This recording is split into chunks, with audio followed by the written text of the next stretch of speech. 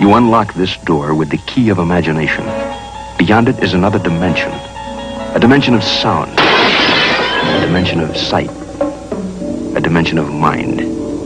You're moving into a land of both shadow and substance, of things and ideas. You've just crossed over into the Twilight Zone. Hello everyone and welcome to the Twilight Zone podcast.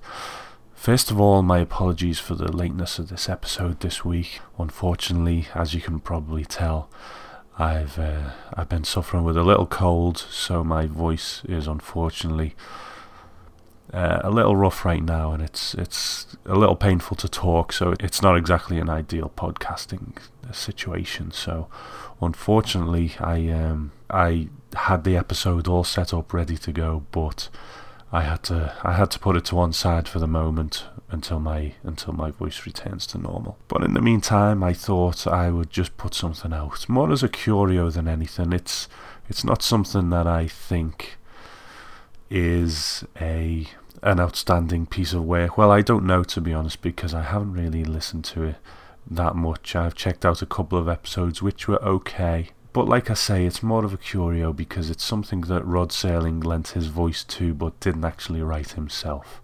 I mean, I've heard that he was going to write some episodes, but whether that actually came to pass, I don't know. It's a radio series from the early 70s called The Zero Hour, and Rod Serling did his kind of usual narration thing, just introducing the episode and so on. So what I thought I'd do, 'cause it is like a little curio, and I probably will check out more episodes to see whether it's actually worth spending any time on in the future. But today what I'm going to do is I'm going to put an episode of that old radio show into the podcast called Death is the Puppeteer. Like I say, I don't put this out as any kind of endorsement or a guarantee of quality. I need to explore it further myself, but I just thought I'd put it out there to at least put something out this week and not kind of lose the momentum with the project. So here it is, submitted for your approval, The Zero Hour.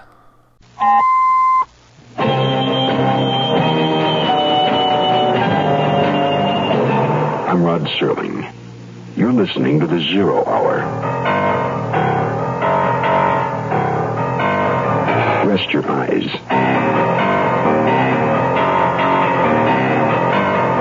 Exercise your imagination.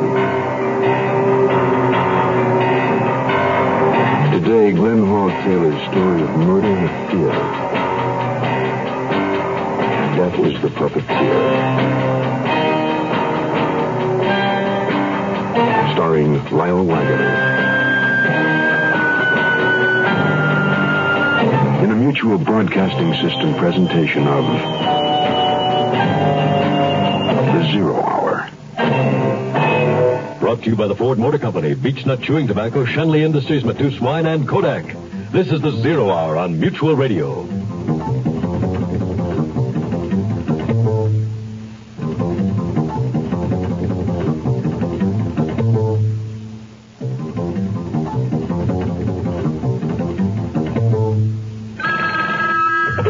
Mr. Know-It-All here, the man who knows everything about everything. What baseball record does Greg Bruno hold? An original copy of Take Me Out to the Ball Game. Hello, Mr. Know-It-All. Who made up Abraham Lincoln's cabinet? Carl Schwab in Walnut. Hello, Mr. Know-It-All. Can you tell me where the Great Plains are located? At the great airports, of course. Hello, Mr. Know-It-All. What compact car offers two gas-stingy engines, a six-cylinder, and the smallest displacement V8 made by a major American manufacturer? Well, that's the, That's Ford Maverick, Mr. Know-It-All. Oh, I didn't know that. And did you know that the five-passenger Maverick has more rear seat legroom than either Nova or Valiant? I didn't know that either. Well, now that you know, stop in at your local Ford dealer. Over the last 5 years, Ford dealers have sold more small cars with wheelbases of less than 112 inches, than any other single group of dealers in America. Come see your local Ford dealer. He's Small Car Headquarters. Hello, this is the new Mr. Know-It-All. Since the time of the ancient Greek theater with its processions and its choruses, man has been fascinated with seeing and hearing his dreams, his frustrations, and his revels reenacted upon the stage. In the theater, we may laugh at high comedy or tremble at stark tragedy. And when tragedy strikes where there is comedy, it is most telling. As in the story you're about to hear. But our drama occurs not on stage, but backstage. In a theater where a revival of vaudeville is being held. May Granby of the comedy team of Granby and Granby emerges from a dressing room, descends a spiral iron staircase, and crosses to the stage door. Hey, where you going, May? Out. But you're on in 15 minutes. Not me. Let me out of here. Hey, wait a minute. Cool it. Now, what's the problem? I'm through. I've had it. I'm turning in my grief. Look, baby, you can't walk out like this. It ain't professional. Don't give me that show must go on garbage. Does Al know you're leaving? I don't care whether that bum knows or wants to stop me. Now, wait. Hey, Pop. Right here, Mr. Wakefield. Go up down to Granby's dressing room. Ask him to come down here, will you? Oh, okay. Now, let's try to settle this thing. Now, what's the beef this time? The beef this time and all the time is that I just can't stand working with him. But he's your husband. He's also a comic, only he ain't funny. He says I sing off key. He says I step on his laughs. All comics are like that. You can't walk out on him just because he gets uptight over a performance or two. Oh, that ain't why I'm walking out. He's on a new kick now. He thinks I'm on the make for Tom Kent, that tenor in the Flash Act. What would I want with a tenor? I like a guy with... Have you given Al any reason to be jealous? No. Kent told me I had real talent, and I told him I thought he was a real doll to say so. Al heard only the real doll part and blew a stack. Now he thinks we've got a thing going between us. The whole fight was over that? Yeah. But it was one fight too many. And if you think I'm going to let any blackface comic, even if he is my husband... Excuse me, Mr. Wakefield. Mr. Granby can't come down. Why not? He's dead. Oh, not Al. You the manager of this theater? That's right. I'm Wally Wakefield. I'm from Homicide, Dan McBride. Have you touched anything in this dressing room since the body was discovered? Not a thing. I found Mr. Granby just like that. The reason he's in blackface, Lieutenant, is that he and his wife are due to go on.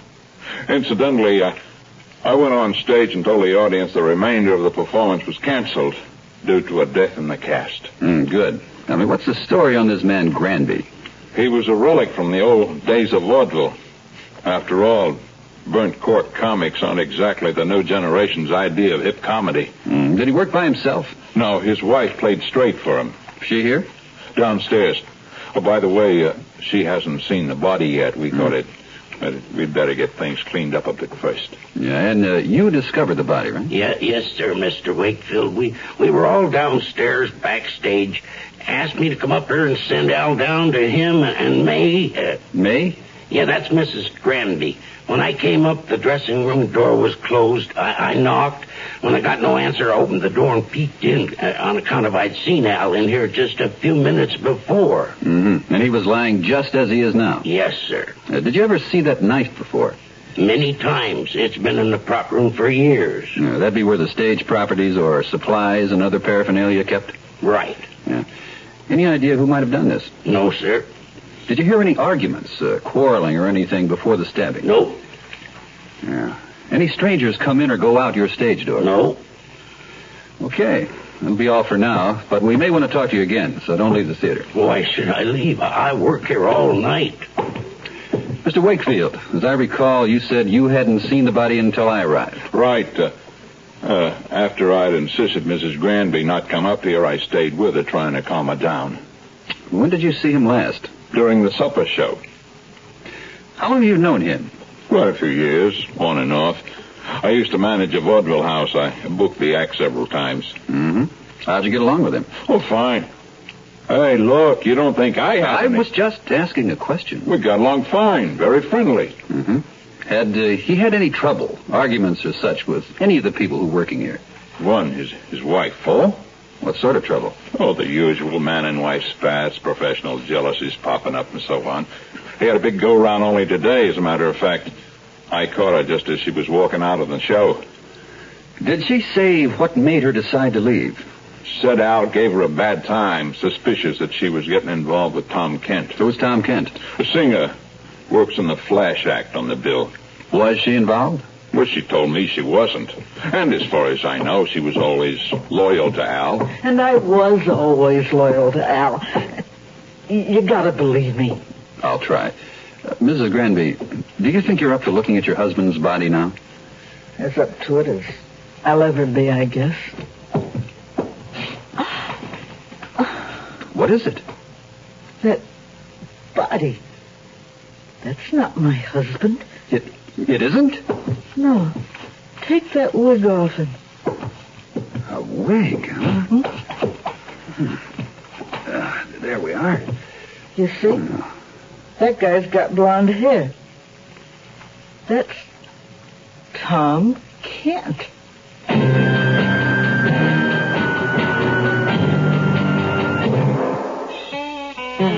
Matisse Rosé is any kind of wine you want it to be.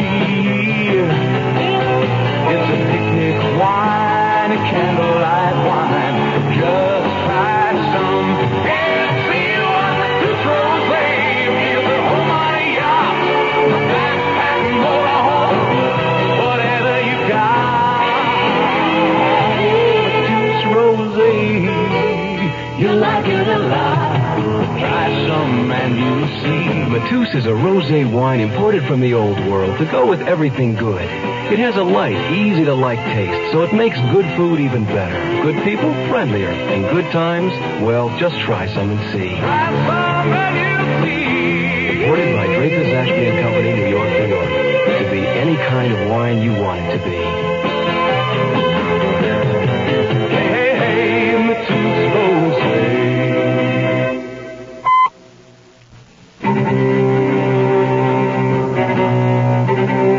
Bob, are you sure Granby didn't leave the theater?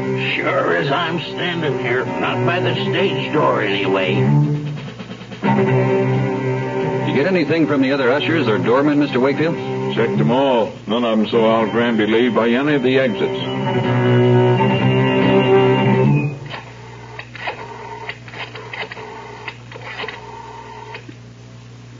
Hello. Communications?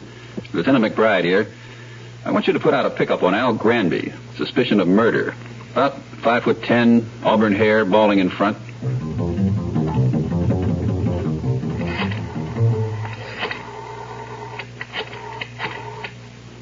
Now, give me the lavatory, please. This is Lieutenant McBride. I need a labman over here at the Henry Irving Theater. Yeah. And have him bring a photographer along, too. Get him over here on the double. Hiya, Pat. You made good time. The body's right there. You know the angles I need. Shoot him. Right, Dan. Oh, and Dave, dust the knife handle for prints. And maybe the doorknob and the dressing table. Yeah, I'll get everything I can. While I was waiting for you guys, I figured out something. I think the blackface makeup and the wig and the dressing gown were put on this man after he was killed. Take a look at the hole in the fabric, right around the knife. Yeah, you're right. The knife didn't make that hole. It was cut or torn so the dressing gown could be slipped over the knife handle. Right. And I think he died immediately. There's only one blotch of blood here. Obviously, he didn't move around after the stabbing. Now then, come over here to the other side of the room. Now, this is a puzzler. There's bloodstains on the floor and on the windowsill. I'd say this is how Granby got out. He was bleeding, too. Well, then he must have been wounded while attacking the dead man. Not likely. The dead man was stabbed from behind, and there's no sign of a struggle. Yeah, well, I suppose it could be that... Well, what was that? Well, it sounds like the old doorman. Come on. Now, watch it, Dave. These stairs are tricky, and the whole stage is dark. Oh, here, I got my flashlight. Oh, yeah, that's better. Help someone. It is the doorman. I can't see you, Pop. Are you okay? Dave, shine your light over there towards the stage door. Hey, look. There he is, stretched out on the floor. Take it easy, old-timer. Don't move. Now, tell me what happened. He hit me on the head. Got away. Who, Pop? Who? Al Granby.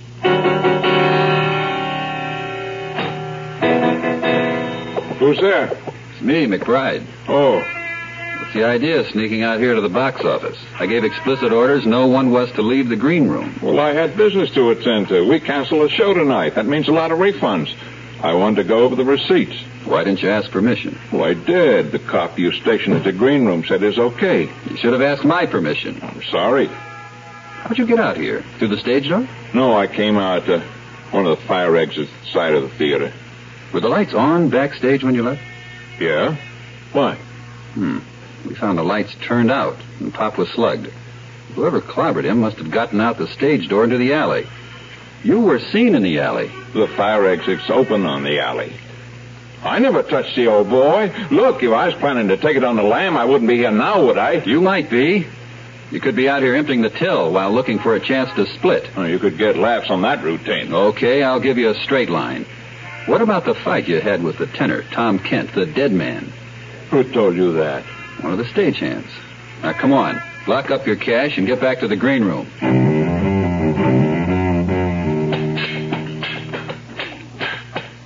Oh, hi, Dave. Hi. Are you about through? I've got all the pictures we need. Yeah, I think I'm about done. The morgue's taking the body. Yeah, Dan okayed it. Yeah, well, where is he now? Oh, he decided to investigate further. You know, the blood over there on the windowsill.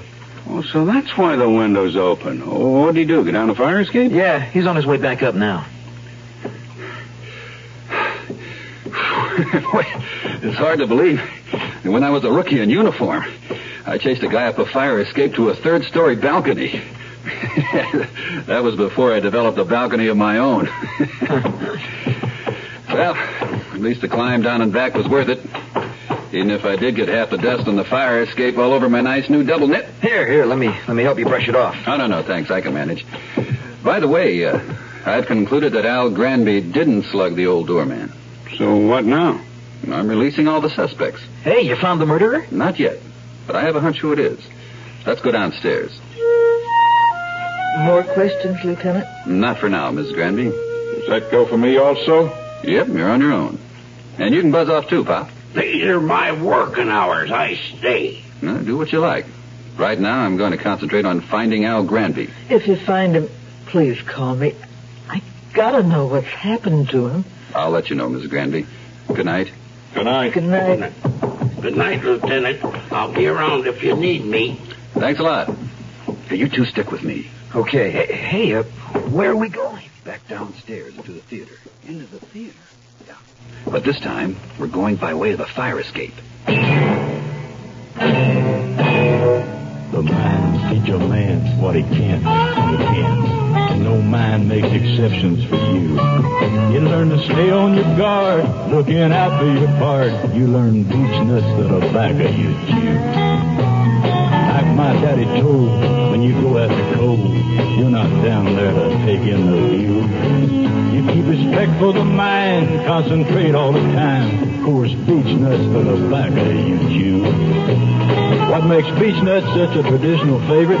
It's cause beech nut just keeps on getting better. It's a moister, more satisfying chew. Next time you're buying chewing tobacco, try beech nut. You won't be disappointed. Then when your shift's done, you come back to the sun. You and the boys hoist a view. It ain't such a bad life. She ain't such a bad wife. You got your beech nut tobacco to chew.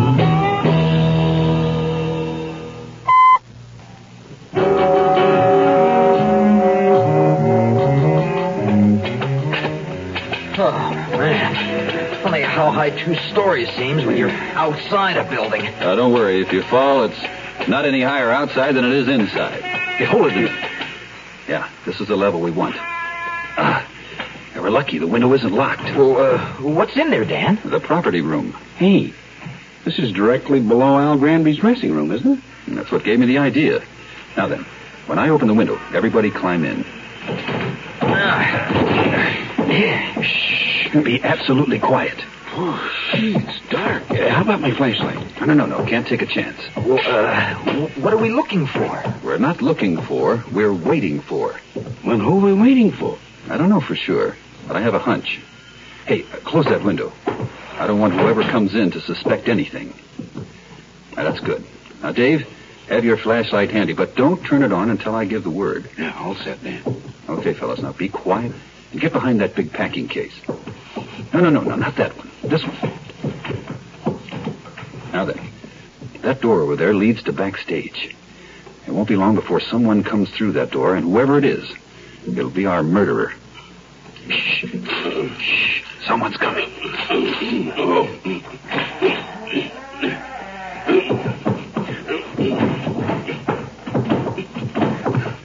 Okay, you. Hold it.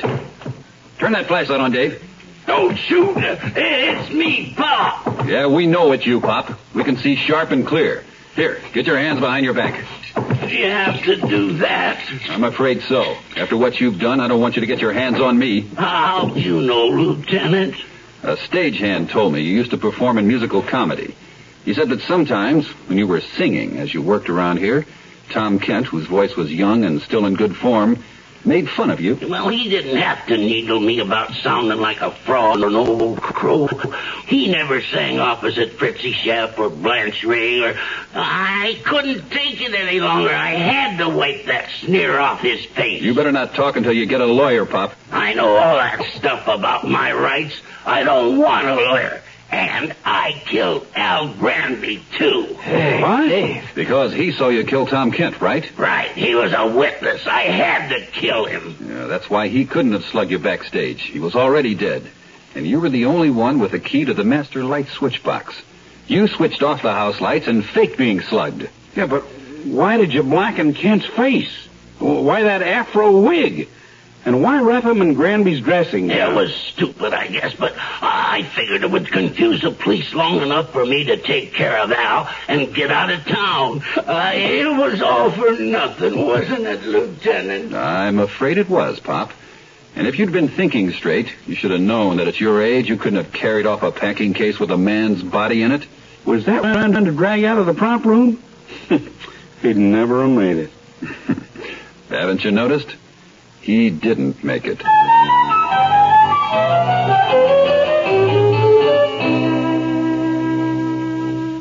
So there it is. She's missing all these great pictures. She needs everything. That's amazing. Listen, I think I have exactly what you're looking for. It's a brand new thing. It's a Kodak Pocket Smile Saver Kit. Look at that, will you? It has a Kodak Pocket Instamatic 10 camera and a it's got a case and film and magic cubes and that's everything she needs. Exactly. Everything. Well, listen, I can't spend a lot of money on this. It's only a hobby, girl. This is perfect. This is less than $30. Oh, that's terrific. With a complete outfit? I can't believe it. How are you going to get this to her? I'm going up on the roof like I get her everything. I'll just hand it to her as she goes by. She goes every by? 90 minutes. Every 90 minutes? At an altitude of 38 feet. That's really low. Well, that liftoff was a little off. That's a good orbit. I don't know where she goes. Explain to me how she got started as an amateur astronaut. Boy, I wish I knew. She was rewiring the house. Now available for a limited time only. The Kodak Pocket Smile Saver Kit for less than $30. Makes a smile go a long, long way. Well, I can't wait to see the pictures she takes with it. Splashdown is Thursday in the pool. I'm Rod Serling. Close your eyes, exercise your imagination, and join us again on our next presentation of The Zero Hour. Death is the Puppeteer is a radio drama adapted by Glenn Hall Taylor. Lyle Wagner was heard as Dan McBride. Featured in the cast were Jim Bowles, Grace Leonard, Tony O'Dare, Jerry Dexter, and Herb Beichner. Zero Hour, created by J.M. Colas, directed by Don Hills, is produced in Hollywood for the Mutual Broadcasting System by Radio Productions Incorporated. Music is composed and conducted by Stanley D. Hoffman. Rochelle Sherman, associate producer.